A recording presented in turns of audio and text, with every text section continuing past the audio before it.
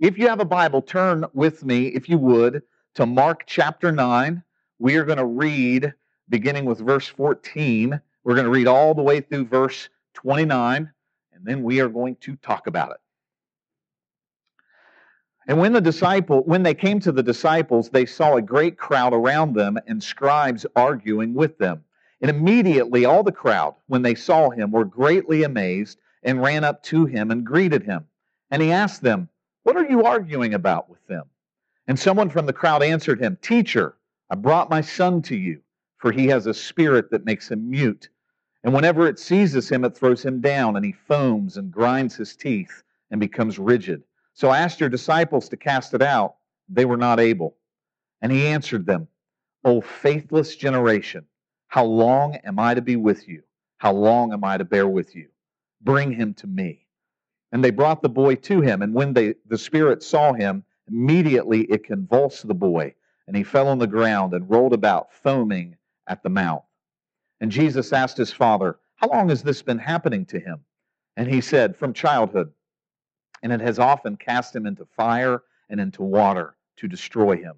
But if you can do anything, have compassion on us and help us." And Jesus said to him, "If you can, all things are possible for one who believes." Immediately the father of the child cried out and said, "I believe, help my unbelief."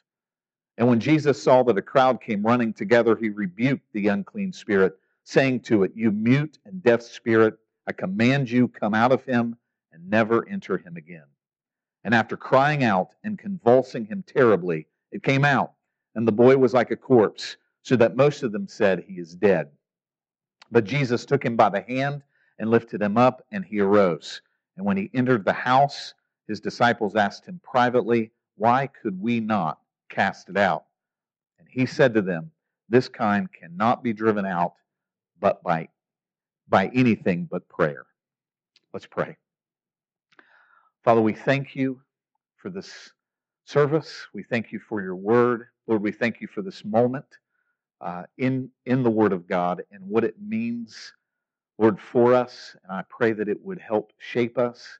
God, we ask that you would give us ears to hear what the Spirit is saying this morning, and that you would help me to communicate and say what needs to be said in a way that is helpful. Lord, we thank you for all of it in the name of Jesus. Amen. Now, first of all, before I go into this, let me remind everybody of what we talked about last week, which was the transfiguration. Jesus is up on the mountain. He's got James, John, and Peter, and Jesus is glorified in front of them. He is transfigured. He metamorphosizes is the Greek word, and he is revealed in his glory. That was the sermon last week. But there was something I think I said that may have been a little confusing, so I want to make sure that it's all clear. When I described last week that John the Baptist was the Elijah to come, I did not mean to suggest that Moses and Elijah, who appeared with Jesus, that Elijah was actually John the Baptist. That is not what I meant to communicate. So a couple people asked me some questions, so I just wanted to let you know. When Jesus was on the mountain and Moses and Elijah, the Elijah and the Moses that were there were the real Elijah and the real Moses. John the Baptist in the book of Matthew is described as the Elijah to come from Jesus. And the way Jesus describes it is, he says, if you are able to receive it, or if you can bear this, or if you can accept this, John the Baptist is the Elijah to come. So John the Baptist is a type of Elijah, or a type or shadow of Elijah preparing the way of the Lord. Does that all make sense? And the way that John the Baptist prepared the way of the Lord was repent, is what his message was. So that's who John the Baptist came in the spirit of Elijah. Jesus says he fulfills that prophecy in Malachi that he is the Elijah to come. But the guy on the mountain with Jesus was Moses and the real deal Elijah. Okay. All right. Now, what's interesting is having left that scene, verse 14 tells us that they are coming down the mountain from this great, awesome experience. I want to read you something that William Lane said in the commentary I've been reading. The episode exhibits the disaster which occurs when men from whom the power of faith may be expected are proven to be void of power when it is needed. That's what this whole story shows, because we just come down off the mountain. Jesus is revealed in his glory. Peter, James, and John are probably still have their heads swimming with what they just saw. And now you come down off the mountain and there's this crowd, and the other 9 disciples that are left behind have created such a commotion that's drawn a crowd, and they are unable to cast the demon out. So that is what Jesus comes down into. From being up on the Mount of Transfiguration, he comes down, and this is what he finds. So I'm just going to go through this text just verse by verse. I just want to just slowly go through everything so we can get the impact of it. So the first thing you see in verse 14, there's scribes there arguing. What the reason that the scribes are there arguing, more than likely, is they were operating under the impression they're the only guys allowed to try to cast demons out. So who the heck do you think you are? Looks like a bunch of fishermen and a tax collector and a zealot and some other unsavory characters. Who in the world do you think you are? Now, Jesus' ministry has already spread, the fame of it spread, and these scribes are coming from Jerusalem because they had a system by which they investigated what was going on religiously in the community, and that's why they're probably there. So here you have this situation where they're trying to cast a demon out and can't, and the scribes, we don't know. I'm extrapolating this, so this may or may not be true, but I have a strong suspicion that they were a little bit gloating. You thought you could do it. Now, if you, how many of you have seen the series The Chosen? How many of you, the very, very first episode, you get to see what a Jewish exorcism would look like. Nicodemus, they have him coming in. He brings an incense. He's burning these gross-smelling roots. That was something they used to do. Fill the room with this smell, and then they would invoke the names of angels and try to command this demon to come out. They had this really interesting way of doing it, whereas Jesus just simply said, "Shut up, leave," which is why everybody was so astonished when Jesus did it. That's the backdrop. But here the disciples are trying to cast the demons out, and they are unable.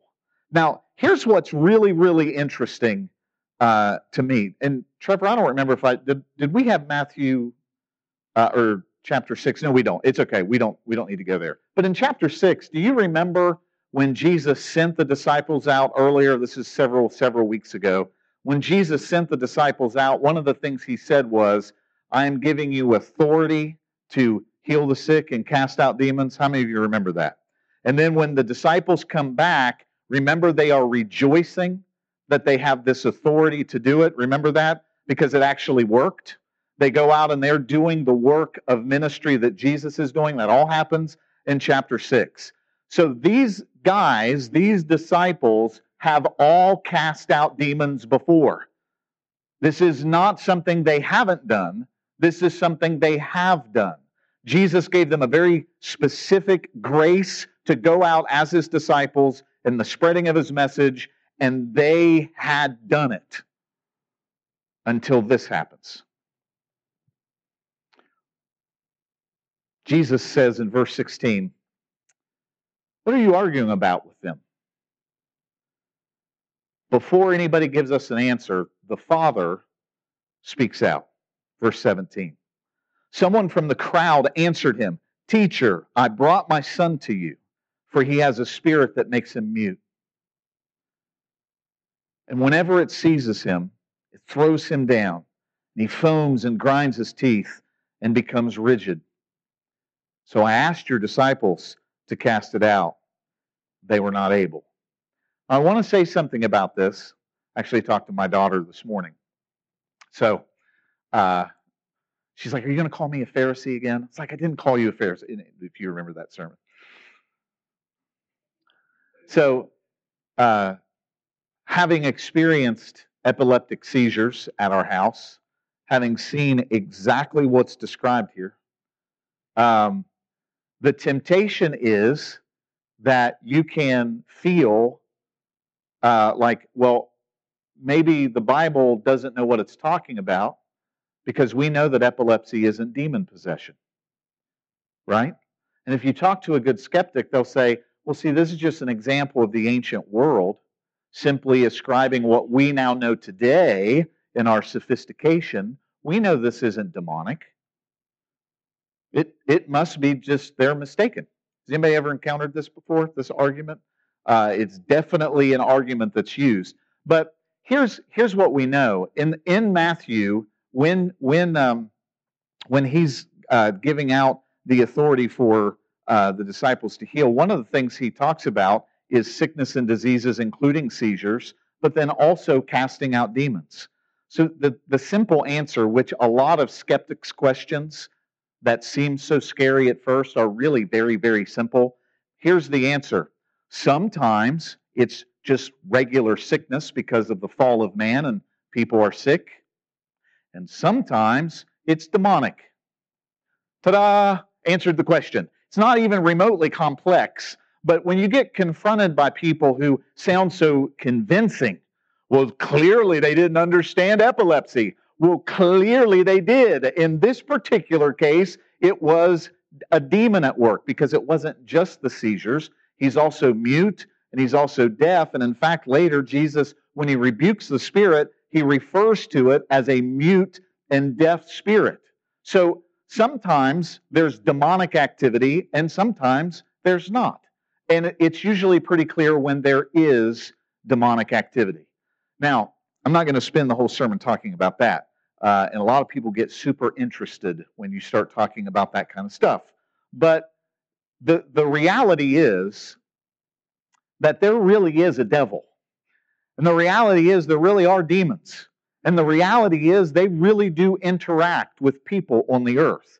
And this is an example of a father who has a child that is afflicted with a demon that's creating all kinds of problems, and the dad is desperate.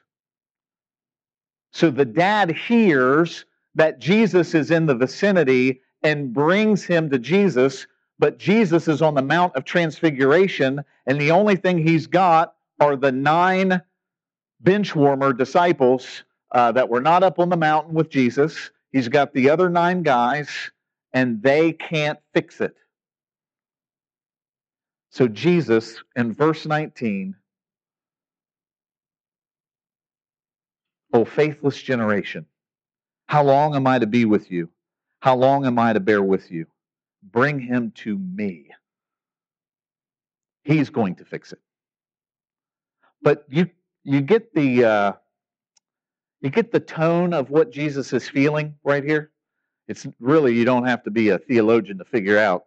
That sounds like somebody frustrated with some folks that should know better. That's what it sounds like.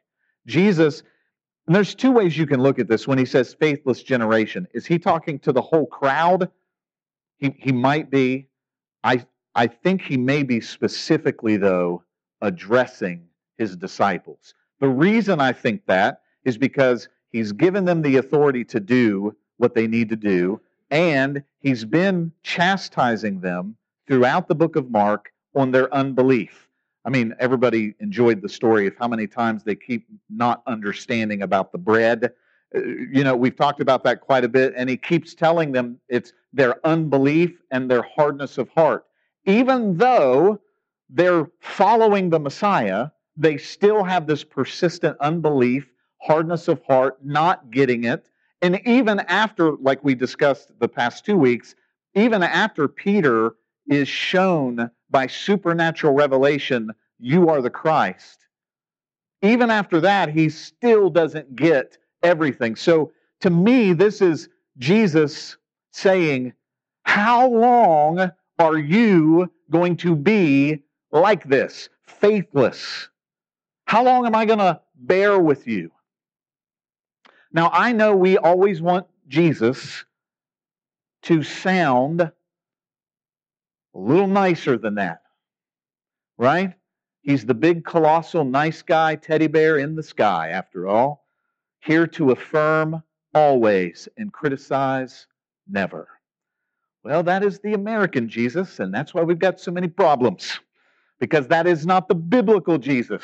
The biblical Jesus says, come up here where I am calling you to be.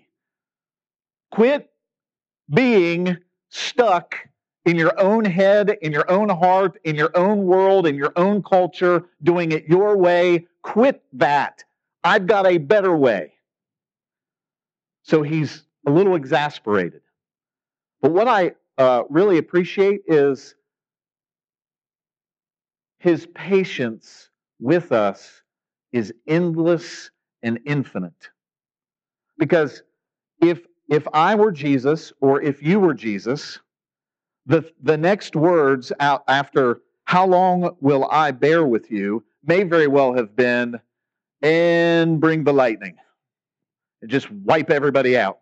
Sick and tired of you guys not paying attention, for crying out loud. I've been walking on water. I've been feeding thousands of people with just a little bit of bread and fish. I've cast out how many demons? How many demons, Peter? How many demons have I cast out? A bunch? How many people have been healed? A lot? What is wrong with you? Zap, starting over, getting a fresh batch, 12 new disciples. That's probably the way eventually we would think. So when you hear Jesus being frustrated, it doesn't mean that Jesus is giving up. In fact, what you're going to see throughout the rest of this is he's going to teach, lead, and show them again the way that it's supposed to be.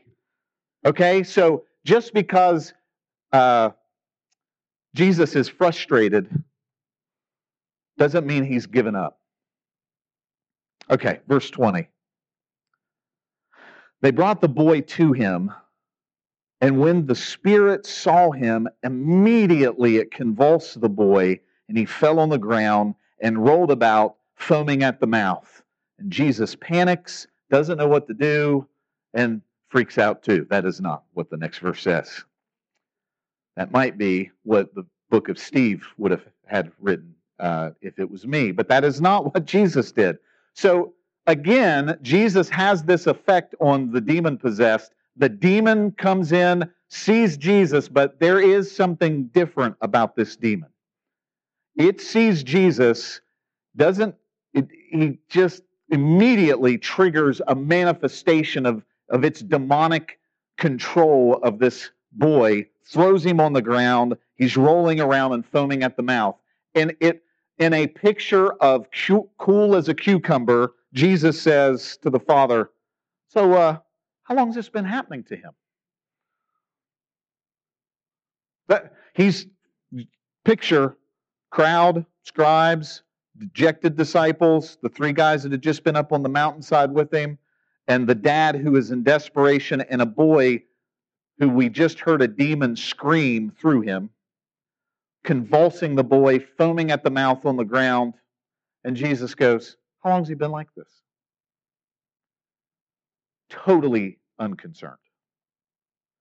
And the Father says, from childhood. And it has often cast him into fire and into water to destroy him. But if you can do anything, have compassion on us and help us. So we get a little more information on what the demon is doing in this boy's life. It's not just an epileptic seizure. It's not just deaf and mute. There's multiple attempts for him to be killed. He has the seizure and falls in the fire. He has the seizure and falls into the water.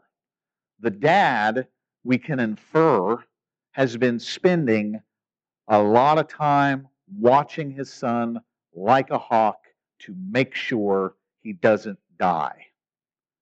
You can imagine what this life would be like.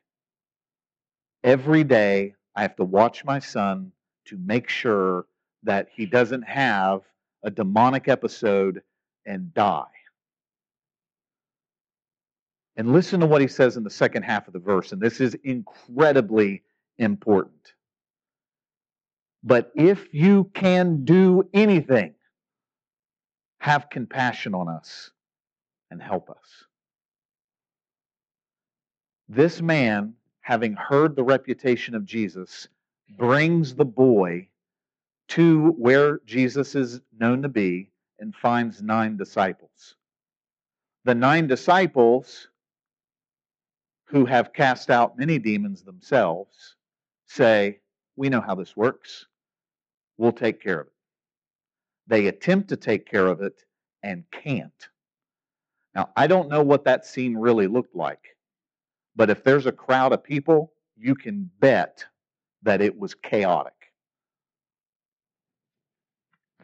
Them maybe doing what you see people do today, yelling and screaming, "Rah, rah, come out, rah, rah, rah," just whatever they may be doing, a big show, and people are, and the demon is doing nothing but what it wants. This has been awful. The dad's heart probably sunk in just to the dirt in hopelessness. This is my only hope for my son. And so now the leader of these disciples is here, and he says, "If you can." I can understand that what's probably happening here is there's a little bit of bitter, disappointed accusation in the words. If you can do any, and the reason I believe that is what the tone is because Jesus' response in verse 23, if you can,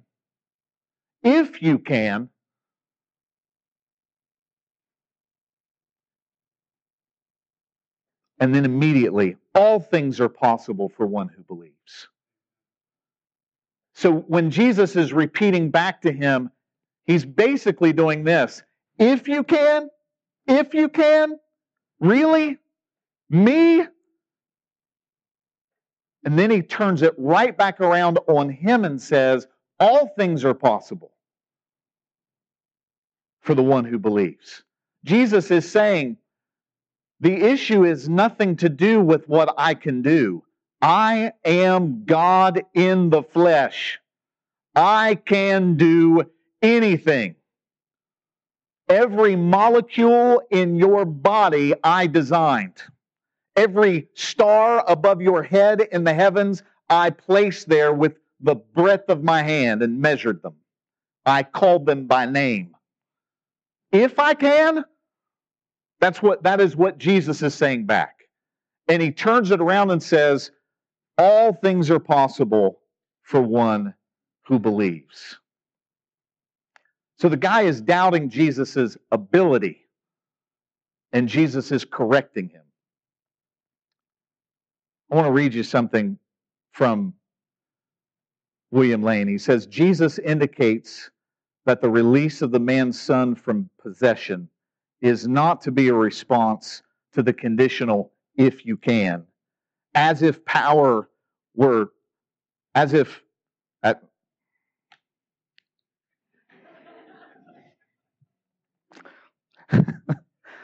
me read that again. Jesus indicates that the release of the man's son from possession is not to be a response to the conditional if you can, as if power were something elicited through challenge. So the statement that he made, if you can, is almost like a challenge. He's almost like saying, if you can do something, if you can do it. There are people with this attitude towards God. If you can. You can understand how the dad got here, especially over the disciples not getting the job done. It's not a response to the conditional if you can, as if power were something elicited through challenge. What is to be tested in the arena of experience is not Jesus' ability, but the Father's refusal to set limits to what can be accomplished through the power of God. In other words, the issue is not that God can. The issue is, can you believe that I can? Do you believe that I am the God of the impossible? Do you believe that? Because all things are possible to the one who believes. In this particular case, we're talking about healing. That's not the only thing that phrase that Jesus gives should be limited to. Can God do other things? Can God radically change people's hearts and minds? All things are possible to him who believes. Can God provide supernatural provision or direction or wisdom? Can God do this? Yes. Yes, he can. Can God provide spiritual gifts in a church? Can God provide the kind of direction that comes at the last minute to do a thing you didn't know how to do? Can God do those things? Yes. And Jesus is telling us and telling this man, the issue is not whether or not I can. The issue is my people are to be people who believe in the God who does impossible things.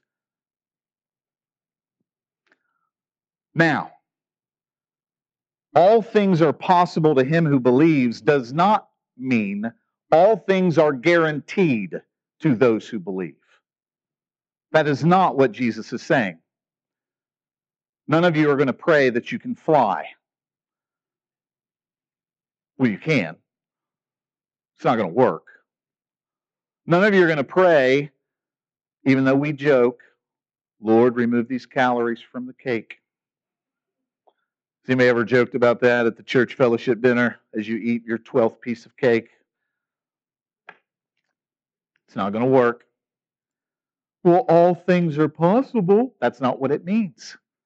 It means that I am supposed to believe the God who is in charge of this entire universe, that he can do anything. And yes, all things are possible to those who believe in this God.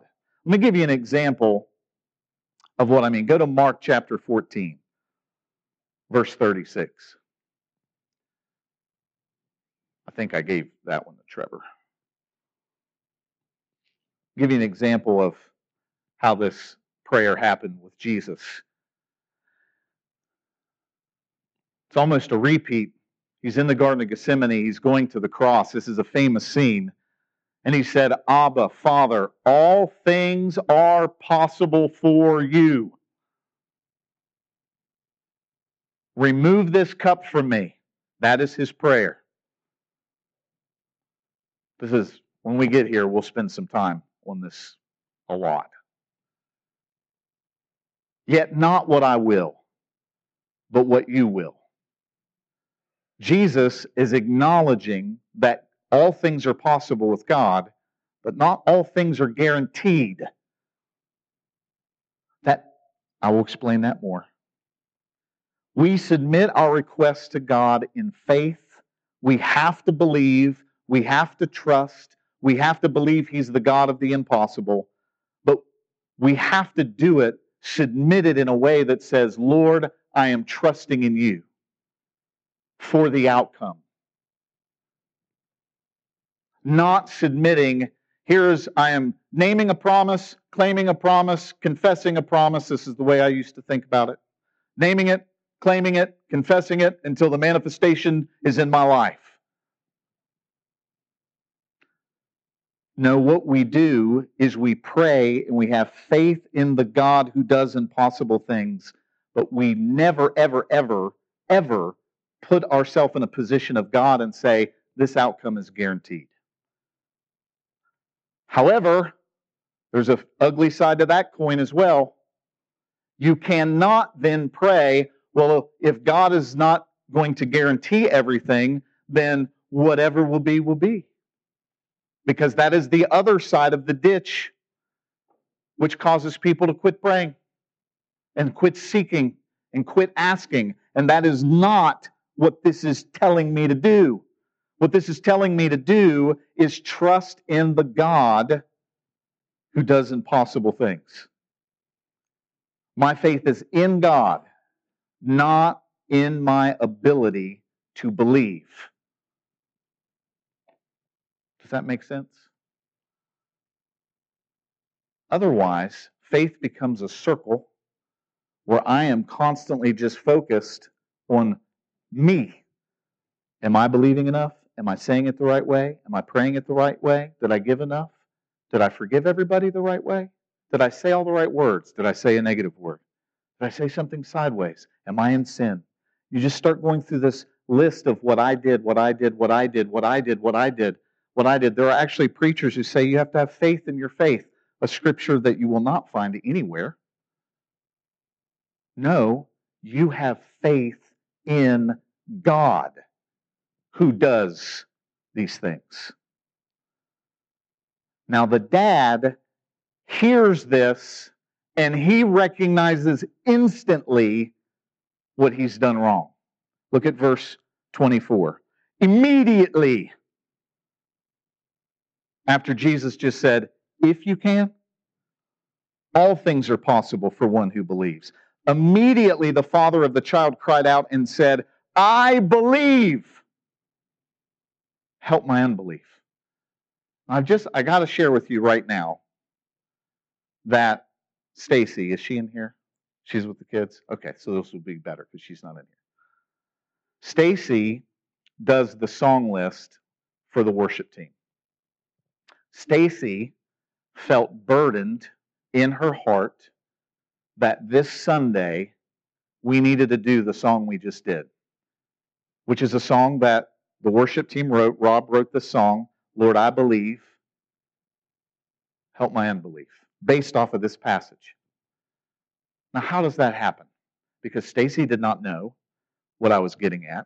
And Rob, we have a group me text message with the worship team, and Rob says, well, is Steve going to preach on that this Sunday? Maybe we should save it for that Sunday. I was like, actually, that is what I'm preaching on this Sunday. So I just want to share with everybody that God does do little things like that intentionally, on purpose, to give you ample excuse to believe in the God with whom all things are possible. So I just want to throw that out there. But the Father recognizes immediately the difference between what he had said prior and what Jesus just said. He recognizes that when he said, if you can, that he meant, I am so disappointed and so frustrated and nothing is working, and if you can do something, do something. And then that gets turned totally upside down when Jesus says, if you can, all things are possible to him who believes. All things are possible to him who believes. Immediately, Dad recognizes and says, I believe. I believe you can do it. And then he recognizes something that every one of us have felt, and if you just are honest with yourself, you understand verse 24 as well as any theologian. I believe, but there's this whole other part of me that doesn't believe. Help me with my unbelief. Which, to me, means he totally believes. Do you know why I'm saying that? Because he's not going somewhere else to get help with his unbelief. He is going to the source. He is saying, if there's any help to be had, it's going to have to come from you. It's kind of like, and I've had this experience every one of my daughters, Abby, Hannah, Sophie, and Arwen, with their little purses, little tiny purses, and we give them money and they put in there. They have no idea what the money means. They just know it looks cool and they feel like mommy. And they got the little purse. And typically they're somewhere between 73 cents and $1.27 is what's actually in the purse. But the more pennies, the better, or dimes, because they're shinier, right? You guys all know how little kids are. like, sure, I'll give you all these pennies for dimes. If I swindled my kids as much as I could, since I gave them the money anyway. So they've got their little purse. And we're at the mall, and we want to get ice cream. And ice cream is what, $75 for an ice cream cone right now? So their $1.27 is not going to cut it. And they say, Daddy, I'll help pay for it. Now, I love that little interaction when that happens and they're learning and they're growing. I'm like, okay, how much you got? Oh, I've got all. Hannah used to say, I got monies. I've got monies. So we look in there, and she's got $1.27. The price is $5. I'm like, Hannah, that's not enough. And she says, can you help me with the rest of it? No! I told you to believe. I'm not going to help you with the rest of this. That is not what I say. What I really do, you girls don't tell Arwen this.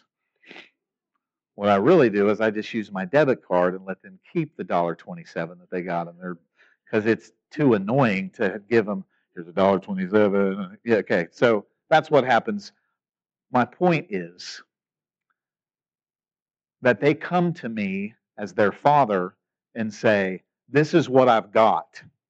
I've got $1.27 of faith. It's not all the way up to $5. Help me with what I don't have. That is what this dad is saying. He is saying, I believe, but I got another chunk of me that doesn't believe. Help me. This has got to be one of the most encouraging verses in the Bible. Notice that the next thing out of Jesus' mouth is not, oh, faithless generation. The next thing out of Jesus' mouth is, you mute and deaf spirit, I command you, come out of him and never enter him again. Verse 25, when Jesus saw the crowd, that a crowd came running together, now there's more attention being drawn, he rebuked the unclean spirit, because this kid has been thrashing around on the ground the whole time. And that's where the dad says, I believe, help me in my unbelief.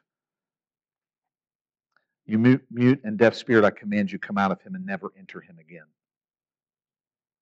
Now, this is unique. This is the only time in the New Testament this is recorded. This is the only time. Mark gives more detail in this story than anybody else.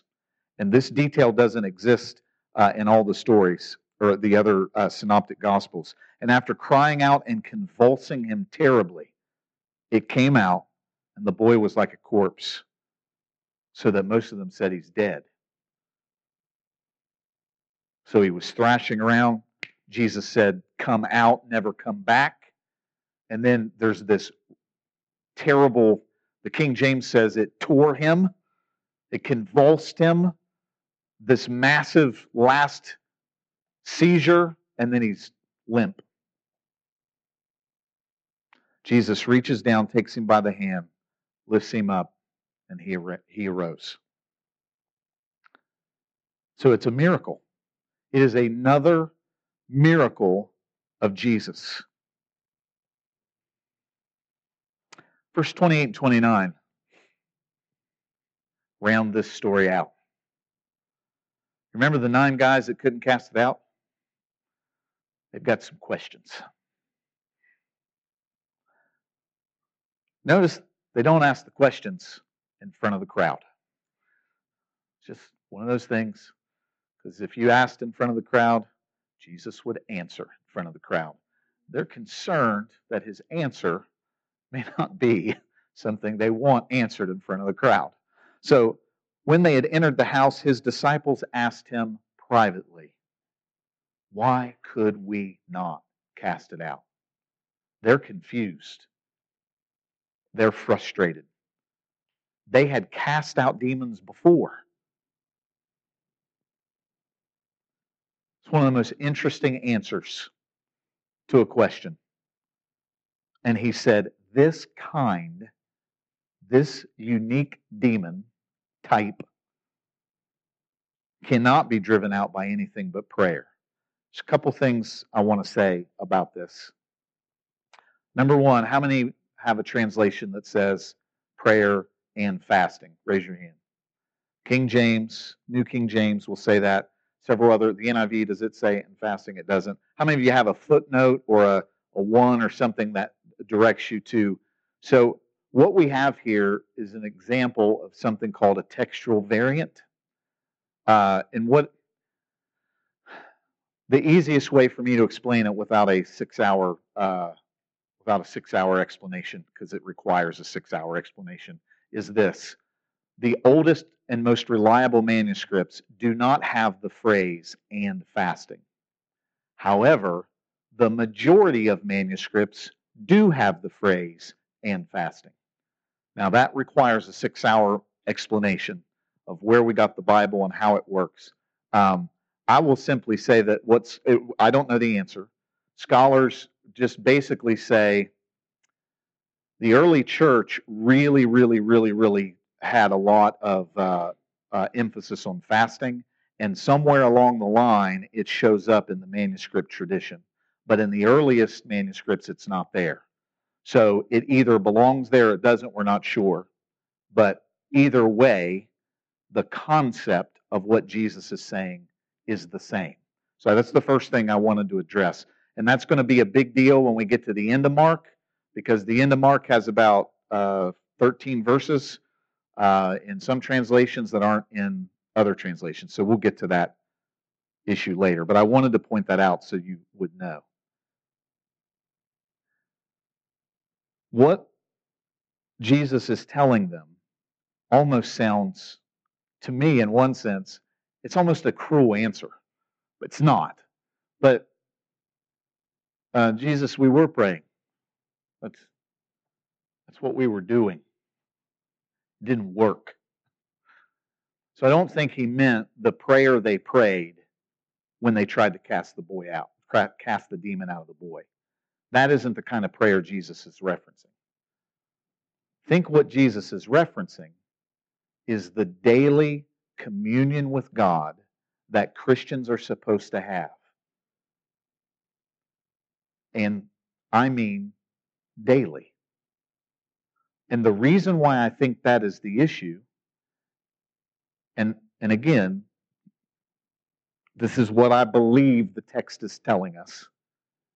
At some point along the way, in them, the disciples casting out demons, if I put myself in their shoes, there's a part of me going, that's right.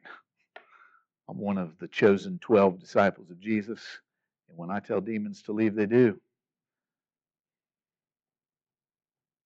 Scribes have to use burnt roots.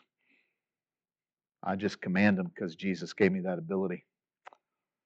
Jesus gave me that authority. Somewhere along the line, they got lazy. They got complacent. It's called resting on your laurels. It's called, I had a religious experience in 1997 at a youth camp. And that experience is going to carry me for the next decade. No, it's not. I had a really good cry session at an altar in a worship service at night. The air condition was just right. It was summer. That's not what sustains our walk with God, is having moments and then broad gaps of no relationship with God. What sustains us is a daily relationship with God. Jesus says this kind can't be driven out by anything but prayer. The kind of prayer Jesus is talking about is clearly the kind of prayer they had not been doing. So I'm inferring, I could be wrong, but I am inferring from that they had quit praying on a regular basis. All I'm really saying is I think Jesus is saying you have to be in continual, constant prayer. You have to be living a lifestyle as a Christian in prayer, because this kind isn't leaving unless you have been in fellowship with the Father. This kind isn't going anywhere. Now, I want to end by having everybody turn with me to Acts chapter 4, and this will be the end. Verse 23. The reason I think that was the lesson Jesus was telling them, when they want to know, why couldn't we cast it out? And Jesus says, this kind doesn't come out except by prayer. And we can just add the word and fasting if you want.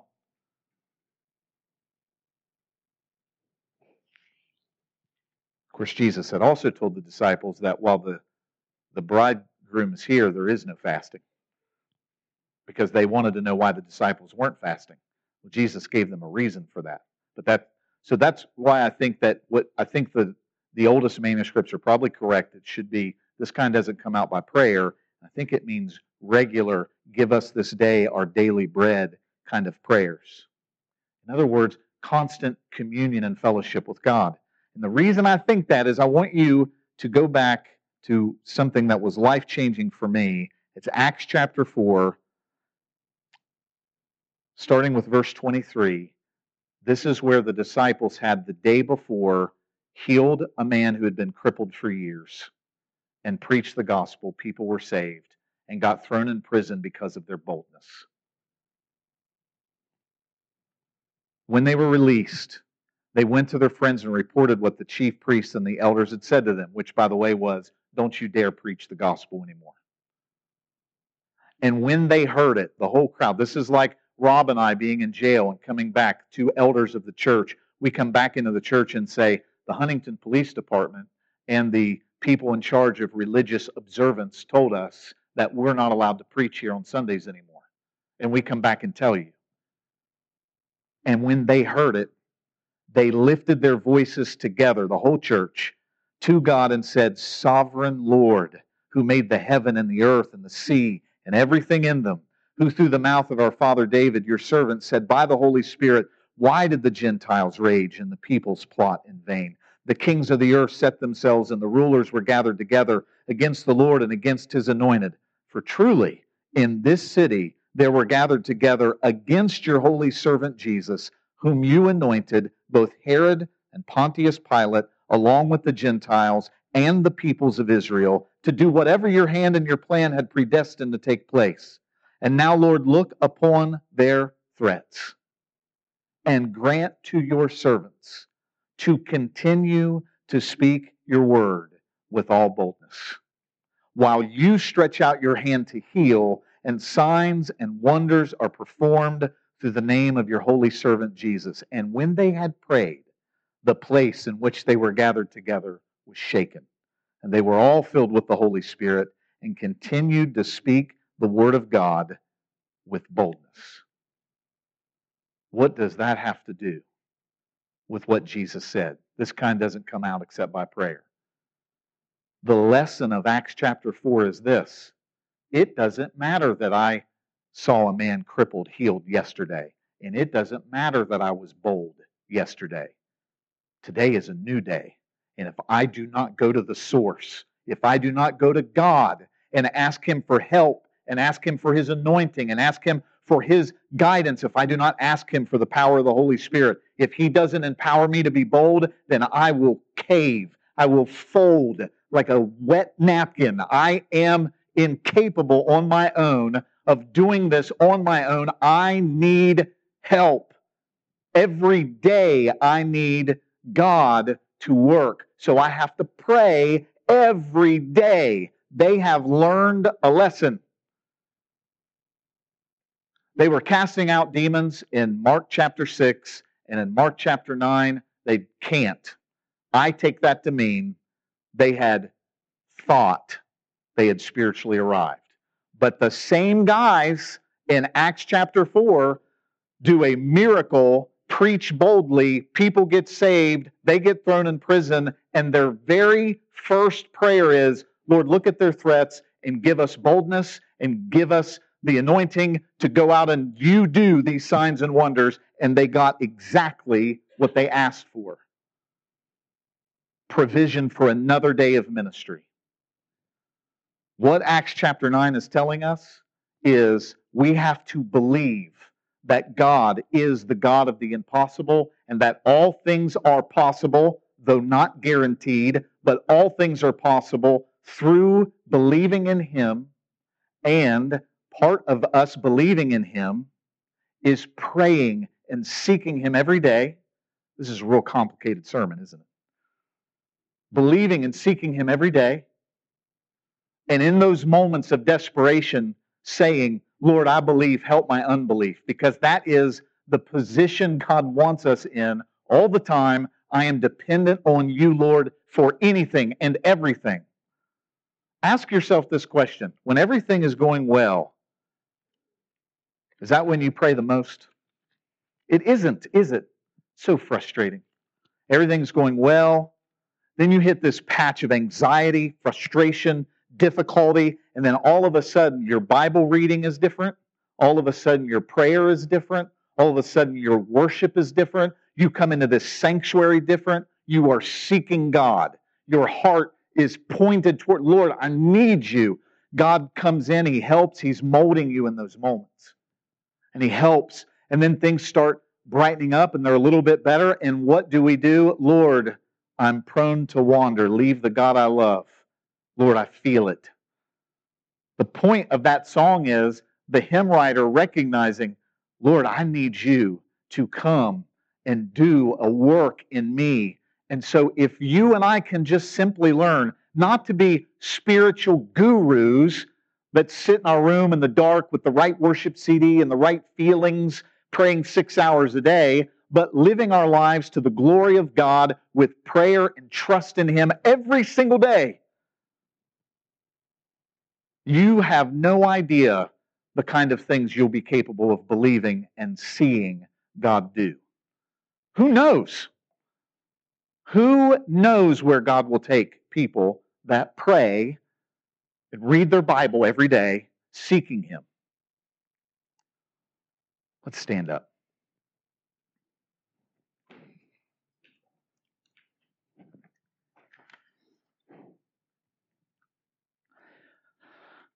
If you're like me, the news of our world is depressing.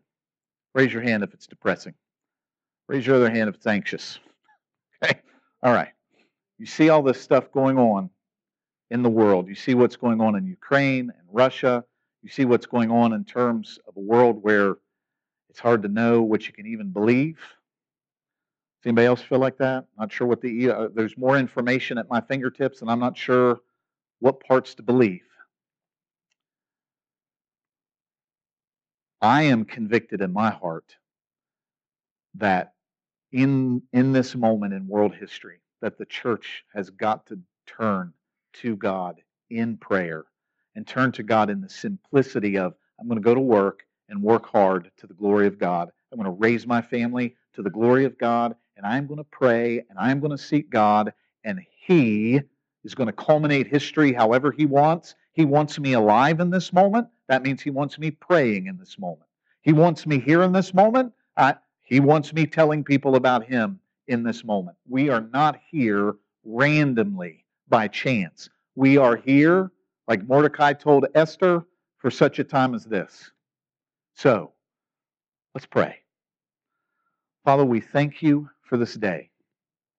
Thank you for your word.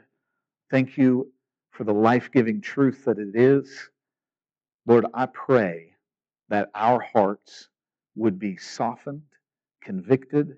Lord, that we would be people that believe, and in our unbelief, we go to the source for help. And I pray, Lord, we would be people of prayer. God, forgive me for complaining more than praying.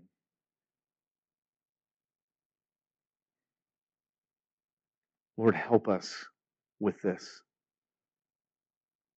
Lord, we pray for the world around us. We pray for the leadership of this country. We pray for President Biden and his staff. We pray, Lord, for military leaders. Everything we're seeing on the news is overwhelming and beyond our comprehension. God, we pray that there would be peace. We pray that righteousness would be done. God, we know you're in charge. You raise kingdoms up and you tear them down. We submit to your rule. Lord, we ask that we would shine like a light in the middle of this dark spot. We pray, God, for boldness, that you would fill our mouth with your word, that we would fearlessly and boldly declare what we ought to declare, that we would have speech seasoned with salt and with grace. Lord, that we would be filled with your Spirit, that we would speak the truth in love, not out of a delight for others to be wrong, but in the pursuit of your truth. Lord, we thank you for it. Let us be that light this week, boldly. It's in the precious name of Jesus we pray. Amen. Amen. We love you. This Friday, 7 p.m., we will see you here for that movie. Have a wonderful day.